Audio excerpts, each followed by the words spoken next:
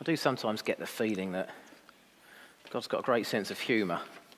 I stood there this morning and prayed for peace, and then immediately it's followed by probably the loudest worship session that we've had since I came to the church. But wasn't it fantastic to have our young people joining in with the worship? I want to say a massive thank you to Chris and to Alan and to others who have helped to encourage them, to include them, and they're young, they're still learning. It's not going to be perfect from the word go, but I'll tell you what, it was pretty good.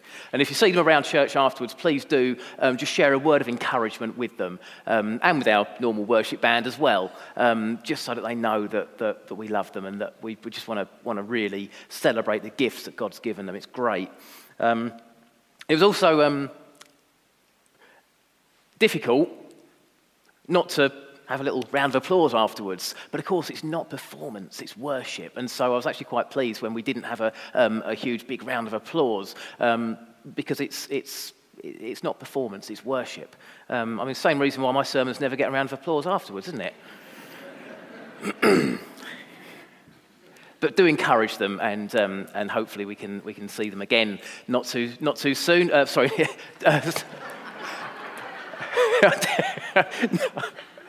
In a not-too-distant future. That's what I was looking for. And that would be great. Thank you also to those who undertook the decorating of the Christmas tree. It looks magnificent, and that can get a round of applause. Great. So I'm going to begin this morning by reading an extract from a piece of writing by C.S. Lewis. I just wonder, have a listen to this, and just see if any of you can identify with any of it, whether it sounds familiar.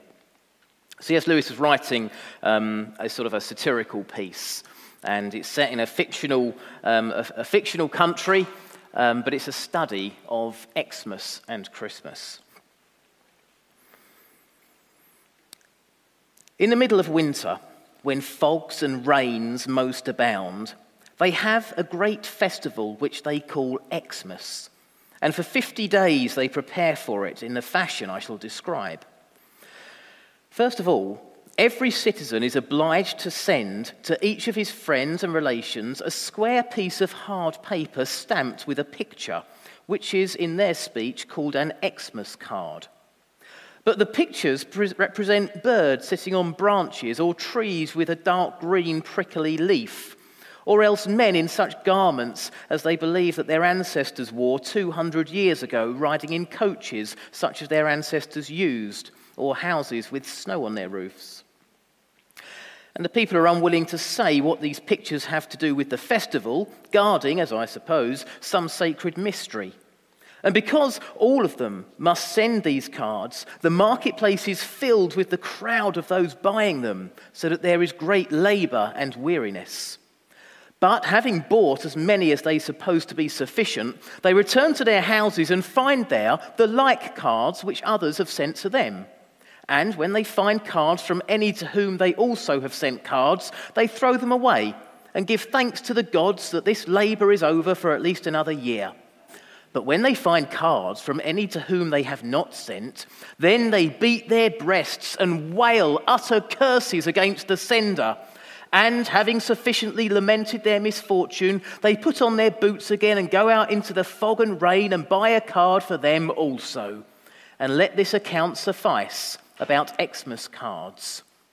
They also send gifts to one another, suffering the same things about the gifts as about the cards, or even worse. For every citizen has to guess the value of the gift, which every friend will send to them, so that they may send one of equal value, whether they can afford it or not. And they buy as gifts for one another such things as no man ever bought for himself. For the sellers, understanding the custom, put forth all kinds of trumpery and whatever, being useless and ridiculous, that they've been unable to sell throughout the rest of the year. And they now sell as Xmas gifts.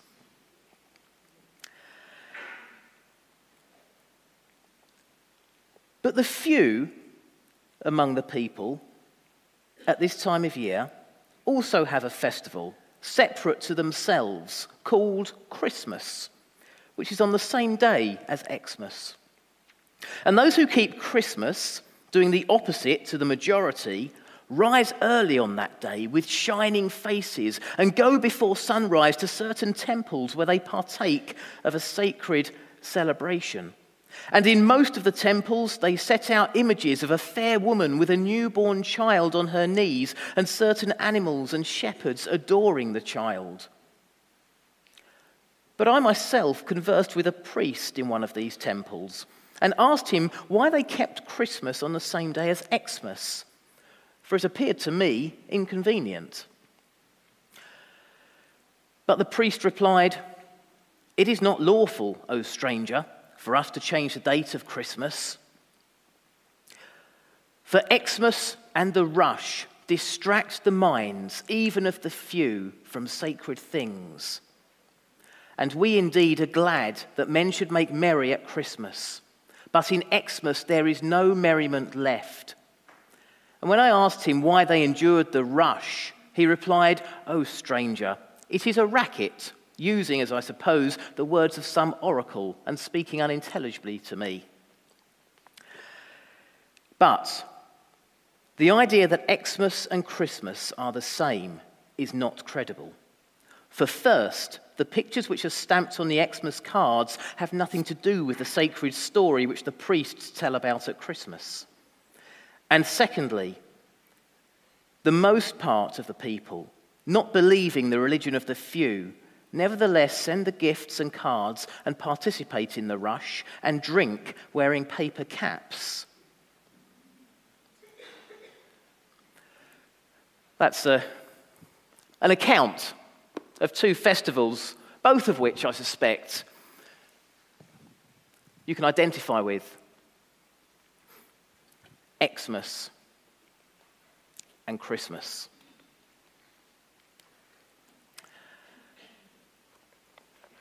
Well, of course, today, on this second Sunday of Advent, we remember peace.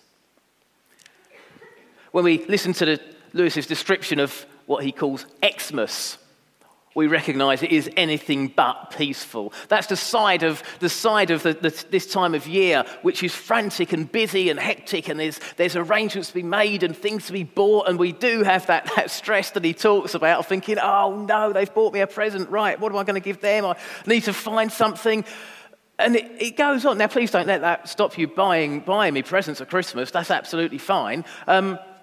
But it does play on the mind, doesn't it? It can be an irritation. It can be a distraction. And so it's important that when we come to church, we put that to one side. And instead we focus on Christmas. We focus on Christ.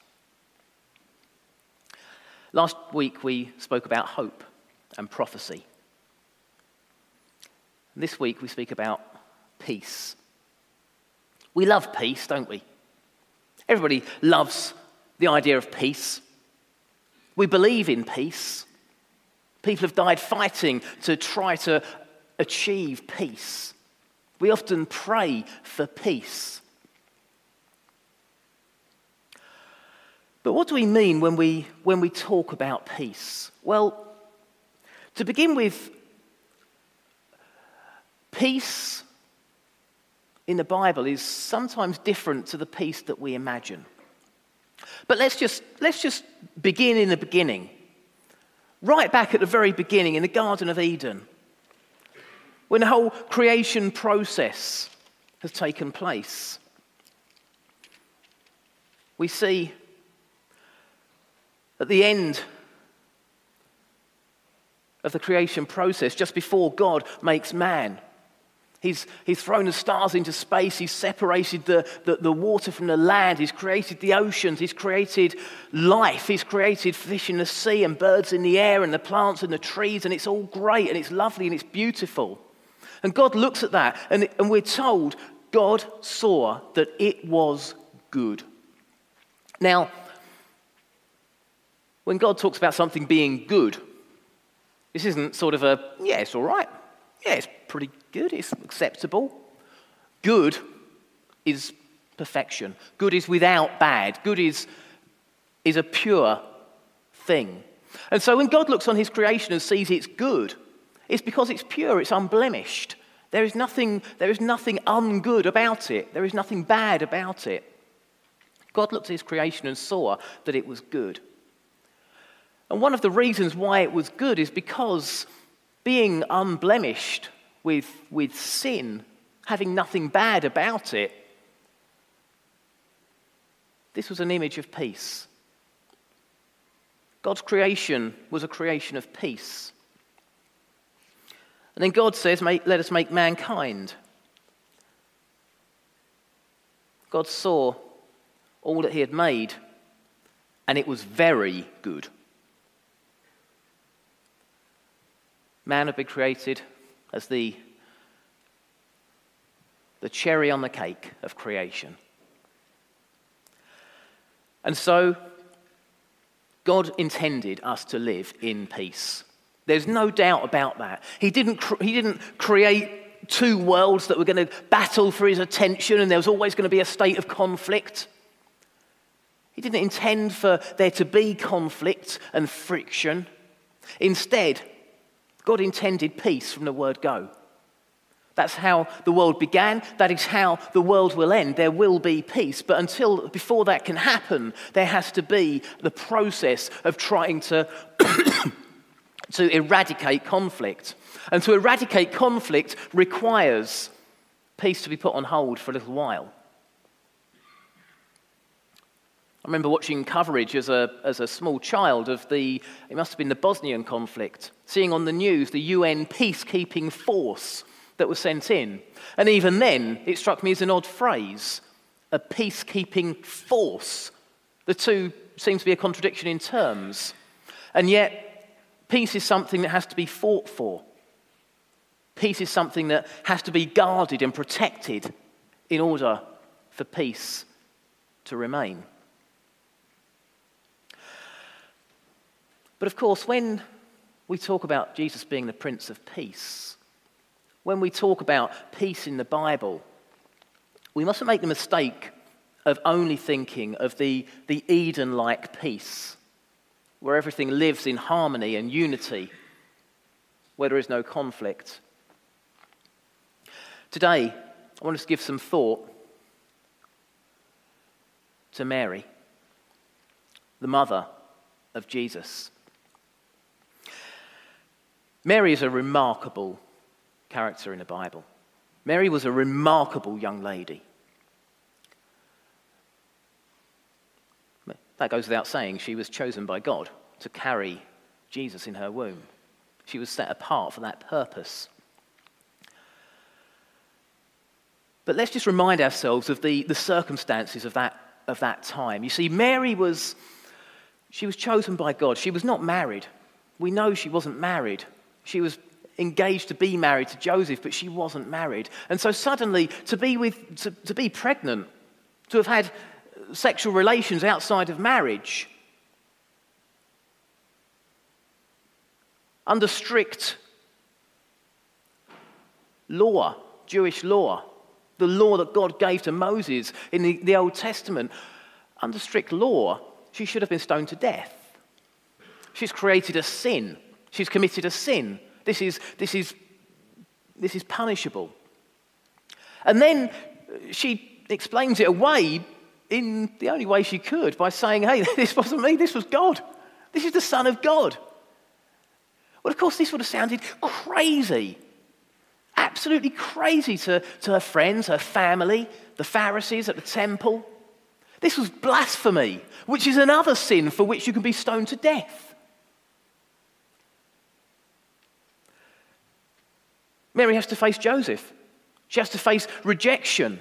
Now, we know the story. We know that she wasn't rejected, but there would have been a time where she was terrified of being alone at best in the world, possibly facing the harshest, most cruel death that she could have contemplated at the time.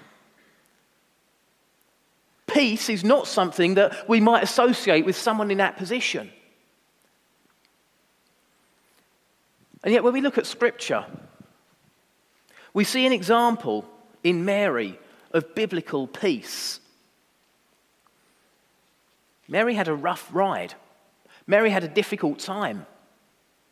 When she saw the angel appear in front of her, we know that when the shepherds saw the angel appear, they were terrified. Seeing an angel is not a pleasant thing in these circumstances. Now, whatever your theology of angels might be, the Bible says that it was a terrifying thing to suddenly see God's representative standing there, shining with his glory. Terrifying. And then Mary receives the news that she's been chosen to carry the Son of God, the Son of the Most High, the one who's going to fulfill all the promises and prophecies in the line of David, who will sit on the throne. Mary says, how will this be? I'm still a virgin. This physically can't happen. This is impossible. But the angel answered, the Holy Spirit will come upon you, and the power of the Most High will overshadow you. So the Holy One to be born will be called the Son of God. The Son of God. Now we read this now and we're so familiar with the Christmas narrative. We're so familiar with these scriptures. And because everything that happened after this is embedded in us and we know it's going to be okay, we kind of read those without the emotional response, without the sense of trepidation and fear and terror that would have been inside Mary. And so we can lose sight of the fact that she comes out with one of the most astonishing, one of the most faithful responses that she possibly could have, that anybody could have. When she replies to all of this news, I am the Lord's servant. May your word to me be fulfilled. That's it. That's her response. That's her response. I am the Lord's servant. Mary, you're going to be in trouble. You're going to have all sorts of slander said about you. The rumors will probably carry on long after the baby's been born.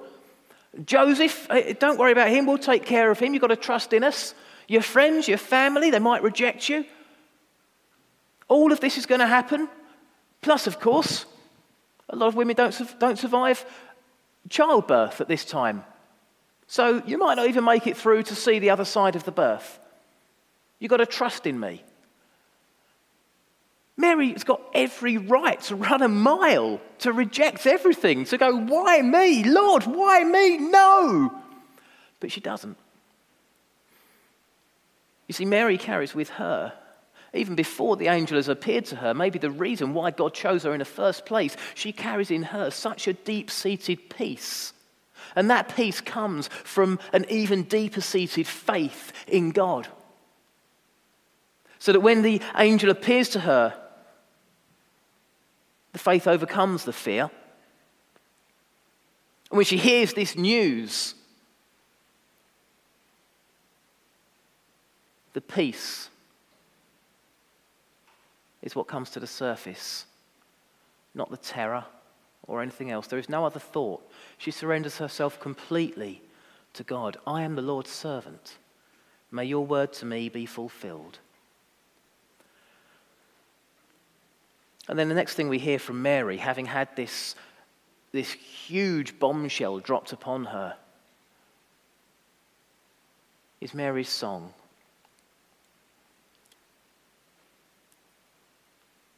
In Luke chapter 1, verse 46, we read, Mary said, my soul glorifies the Lord, and my spirit rejoices in God my Saviour, for he has been mindful of the humble state of his servant. From now on, all generations will call me blessed, for the Mighty One has done great things for me. Holy is his name. She has this outpouring of worship and praise and gratitude because of what God has chosen her to do. Sometimes when God calls us to do things, it can feel pretty terrifying. We can think, well, I know, it just feels right. I feel that this is what God's calling me to do, but it's going to mean that I'm sacrificing so much else. I'm I'm turning my back on opportunity and all these things that I've always thought I'd get, and suddenly God's calling me. Well, if we've got peace in us, then we're at peace with that. The only time that we're not at peace is when we're not following God. Peace in the Bible is an acute awareness of the presence of God within us. An acute awareness of when God is prompting us to do something, to explore an opportunity that perhaps we might have left alone, were it not for the rightness that we feel, the peace that we feel. So when we look at the character of Mary, we see someone who is going through this dreadful storm. We see someone who's got every right to be screaming and shouting and lashing out and rejecting God and trying to find a way out of this, just like when we see Jonah. When Jonah is called by God to serve a specific purpose, he runs a mile. Again, it's easy for us to criticize, but to be honest, I would have done the same thing if I was him. But God brings him back. And then he recognizes God's calling. He recognizes God's protection. And he does the right thing, and he follows God's leading in his life. But Mary stands without having to do that. Mary knows this peace in the middle of the storm that she's going through. And let's not think that it was an easy path, an easy journey. Let's not think that the rumors and the slander weren't there. Let's not think that she lived in a bubble. It would have been hard. But she had that peace in her. Jesus himself taught about peace. In John 14, he speaks about peace as a gift. Peace I leave with you. My peace I give you. So this is a peace that comes from Jesus, specifically from Jesus. But he makes a point of saying, I don't give to you as the world gives. Don't expect this peace to be the peace that the world knows. This won't be a peace from military conflict. The Romans aren't going to suddenly disappear. This won't be peace from judgment and condemnation from the legalistic Pharisees. This won't be peace from your boss at work who set you an unachievable deadline and will then give you grief when you don't meet it. This isn't going to be peace from the stress and pressure of knowing that the cost of things are going up and you're not earning any more money, and you don't know how you're going to pay the bills and feed the family and put a roof over your head. It's not going to be a peace that solves all those problems. But do not let your hearts be troubled, and do not be afraid. You see, the peace that Jesus leaves us is the peace that allows the one arrested unfairly to say to his companion who's ready to draw a sword and hack them to pieces, no. No. It's the peace that allows one nailed to a cross to say, Father, forgive them. It's the peace of someone who, without deserving, willingly went to crucifixion because of his love for the people that he knew. And that wasn't just the disciples, that wasn't just the people in Jerusalem at that time. He was the Son of God. He knows you and me. He went to the cross for us. And he took with him that peace that came from knowing that he was serving God. In Gethsemane, the night before those events took place, he prays, Lord, take this cup of suffering from me, yet not my will, but your will be done. In other words, Lord, I don't want to go through with this. It's going to hurt. It's going to be horrific. I'm going to be mocked, and I'm going to be stripped, and I'm going to be beaten, and I'm going to be broken, and I'm going to be bleeding, and I'm going to die, and it's going to be painful and slow. Lord, please take this cup of suffering from me. And yet, that's my will. It's not about my will. Your will be done. If it is your will, did I go through with this? then I trust in you. And I'm at peace with that. Mary, on her knees praying. She glorifies God because she's at peace with knowing that following God, no matter what the earthly path might look like, following God is the most wholesome, most righteous thing that she could do with her life. But of course, this peace doesn't come easy. Jesus himself, often when he was faced with big crowds, he took himself away. In Luke 5, verse 16, we're told Jesus often withdrew to lonely places and prayed. You see, this is Jesus, the Son of God, setting us the example. When we're going through a storm in life, whatever that might look like, and you might be in the midst of one right now, I'd encourage you to take time out, no matter how difficult it might be, find a way of taking time out where you can just quietly shut out the noise and pray. It might be going out into walking along a beach somewhere, it might be walking along in a woods, or it might be being at home, it might be stuck in the office, somewhere. It might even be taking yourself off to the toilet and shutting the door and thinking this is the one place in the world where no one's going to come and disturb me. I'm going to sit and pray. I'm going to spend time with God. Because it's through maintaining that deep relationship with him that this inner peace comes. And Jesus himself recognized that. Because he was fully God, but he was fully man as well. He suffered the same busyness in life that the rest of us do.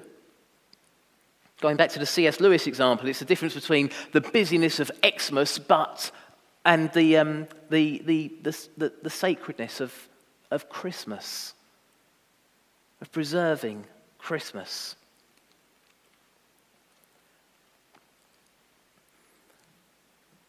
Again, in John 16, Jesus says, I've told you these things so that in me you may have peace. In this world you will have trouble.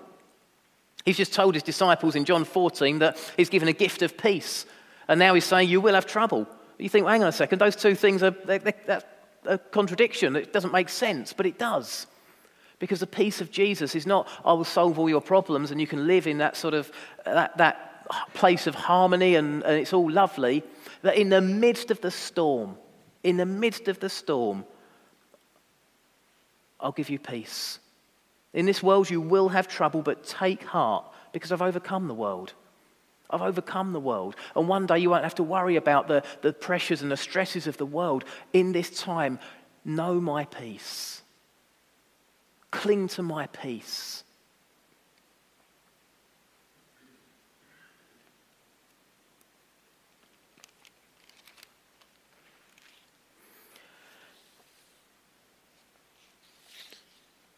So if we go back to the readings that Matthew and Adam read to us as they lit the Advent candle earlier on in the service, we've seen another prophecy from Isaiah. Last week we looked at Isaiah chapter 7. This week we look at Isaiah chapter 9. And we see these words, for to us a child is born, to us a son is given. And the government will be on his shoulders, and he will be called Wonderful Counselor, Mighty God, Everlasting Father, Prince of Peace. Of the greatness of his government and peace, there will be no end.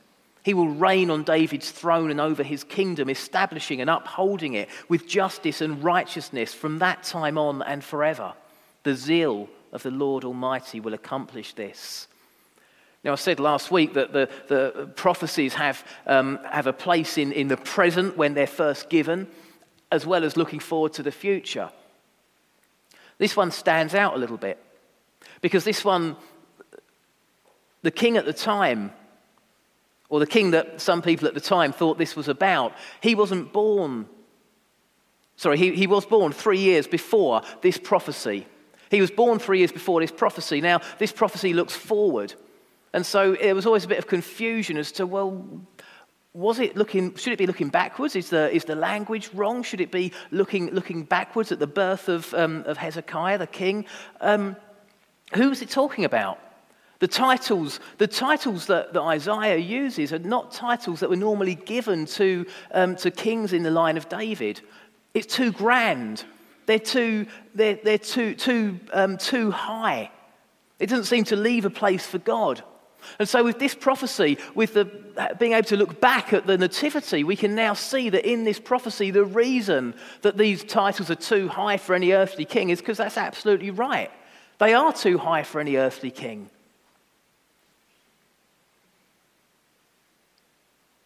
Because Jesus was a heavenly king. This was prophesying the birth of Jesus. And notice there that the one characteristic, the one personality trait, the one inequality that we see, the government will be on his shoulders. Okay, great, that's term of office. He'll be called Wonderful Counselor. Okay, so he'll be a diplomat. That's great. Mighty God, Everlasting Father, Prince of Peace. Peace is the only character trait that's mentioned there. Peace is the overriding quality that this ruler will carry. Of the greatness of his government and peace, there will be no end. So where, you might ask, is this in the world today? Really, come on, where do we see this peace? Because there's conflicts, there's all sorts of disagreements, and there's trouble, there's hurt, there's bloodshed. We're not in a world of peace. That's true. But the world is a far more peaceful place with Jesus in it than it would have been without Jesus at all. You see, Jesus brought a peace that he shared with his followers. We should be bringers of peace in the world. We should be the ones that seek to be the non-anxious presence in a situation of stress. In a situation where people around us are losing their heads, we should be the ones who can calmly assess and act. We should be the ones that don't retaliate and react, but instead seek to build bridges. Seek to live in harmony with others.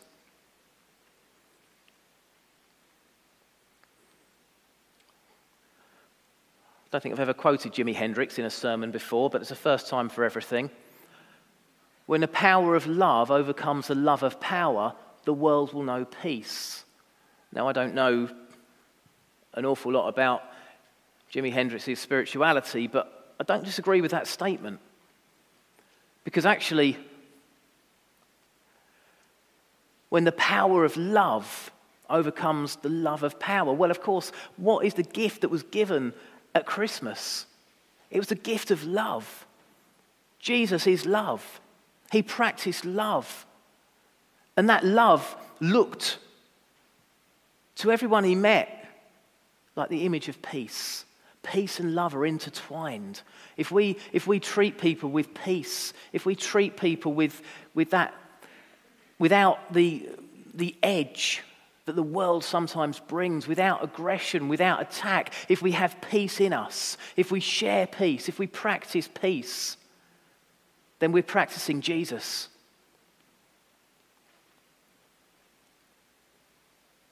The world will know peace.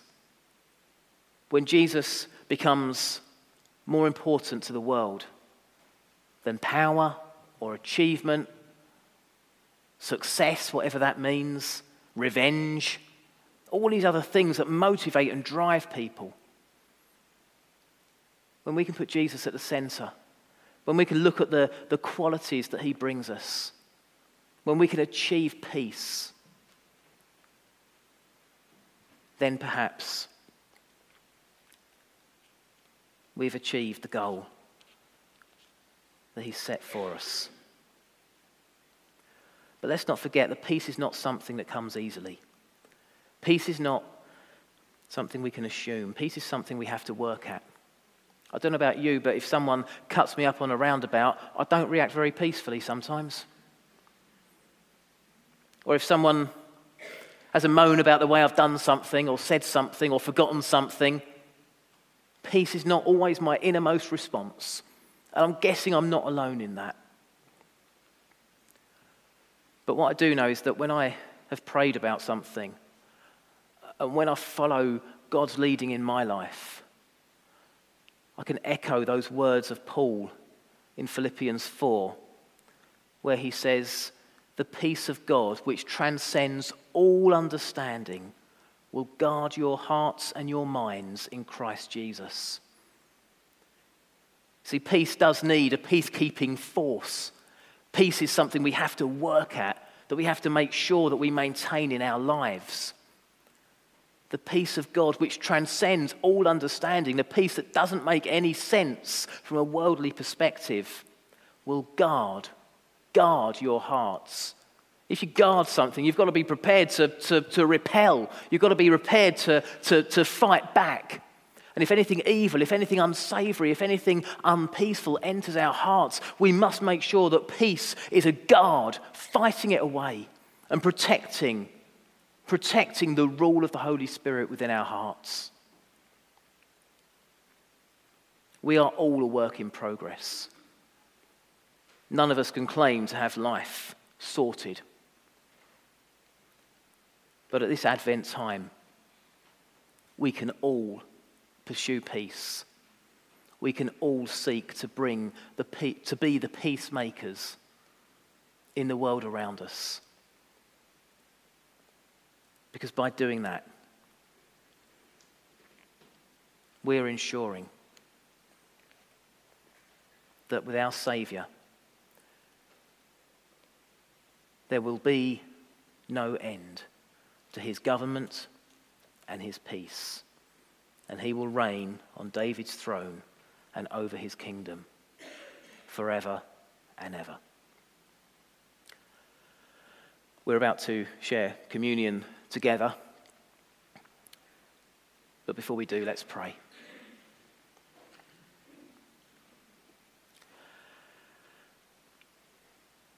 Father God, we thank you for your word, and we thank you especially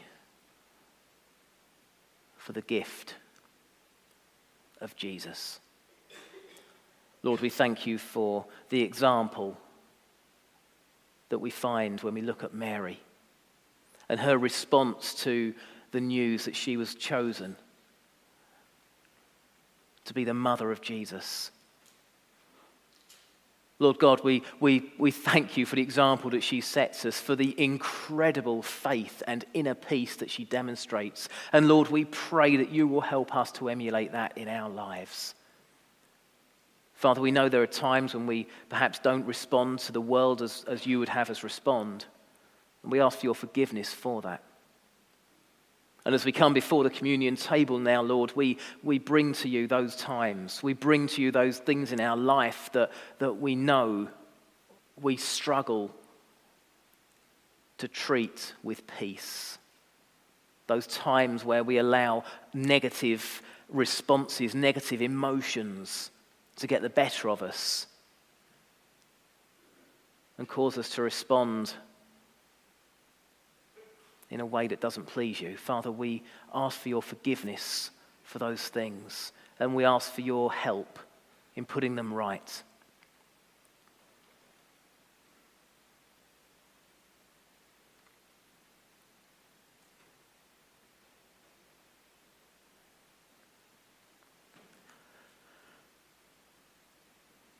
And Father, as we prepare ourselves now to share together these elements of communion, Lord, we pray for your blessing upon us. We pray that we may know your peace this week and throughout this Christmas period. Father, help us to separate out the busyness of the world and our devotion to you. As we remind ourselves of what Jesus did for us, of what Jesus has done and continues to do for us, we pray for your blessing. In Jesus' name, amen.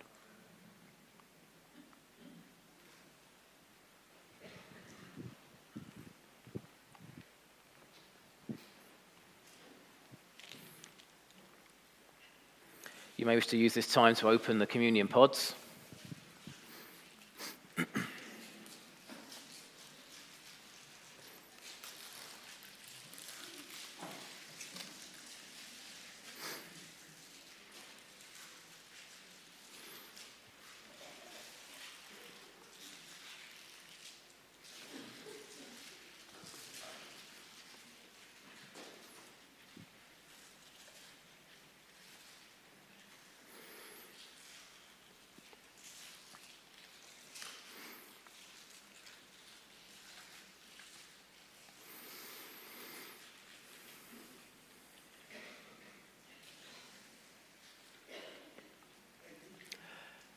Jesus came to us in the simplest of forms,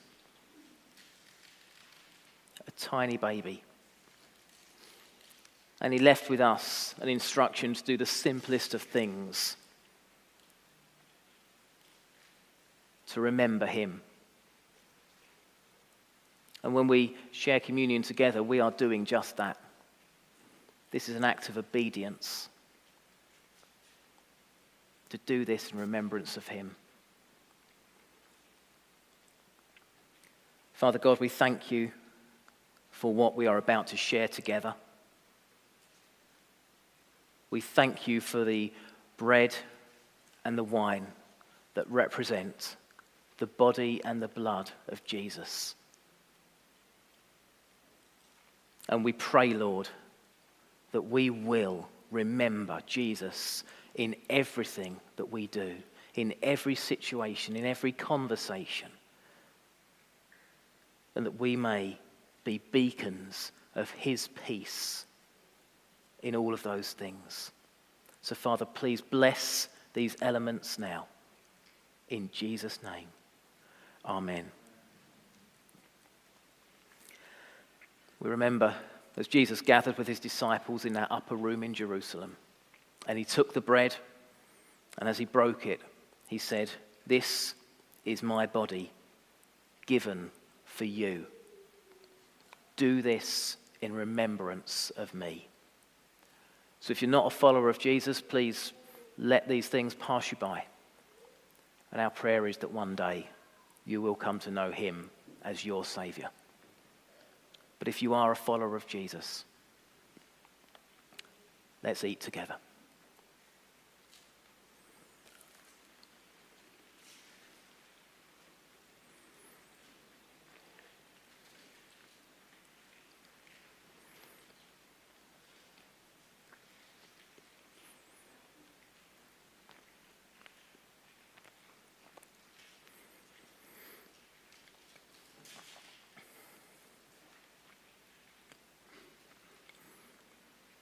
In the same way, Jesus took the cup. And as he poured the wine, he said, "This is my blood, which is poured out for you. Do this in remembrance of me." So let's drink together in remembrance of Jesus.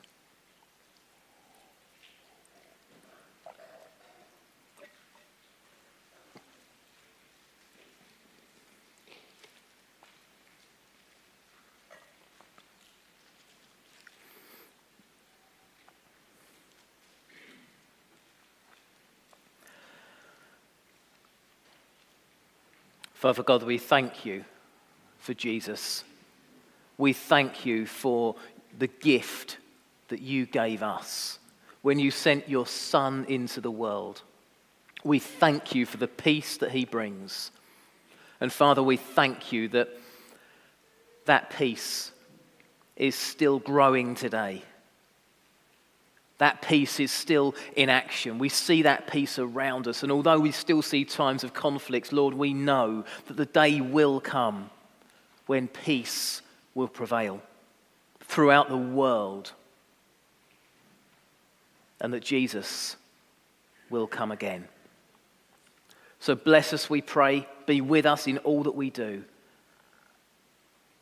And hear us now as we worship you.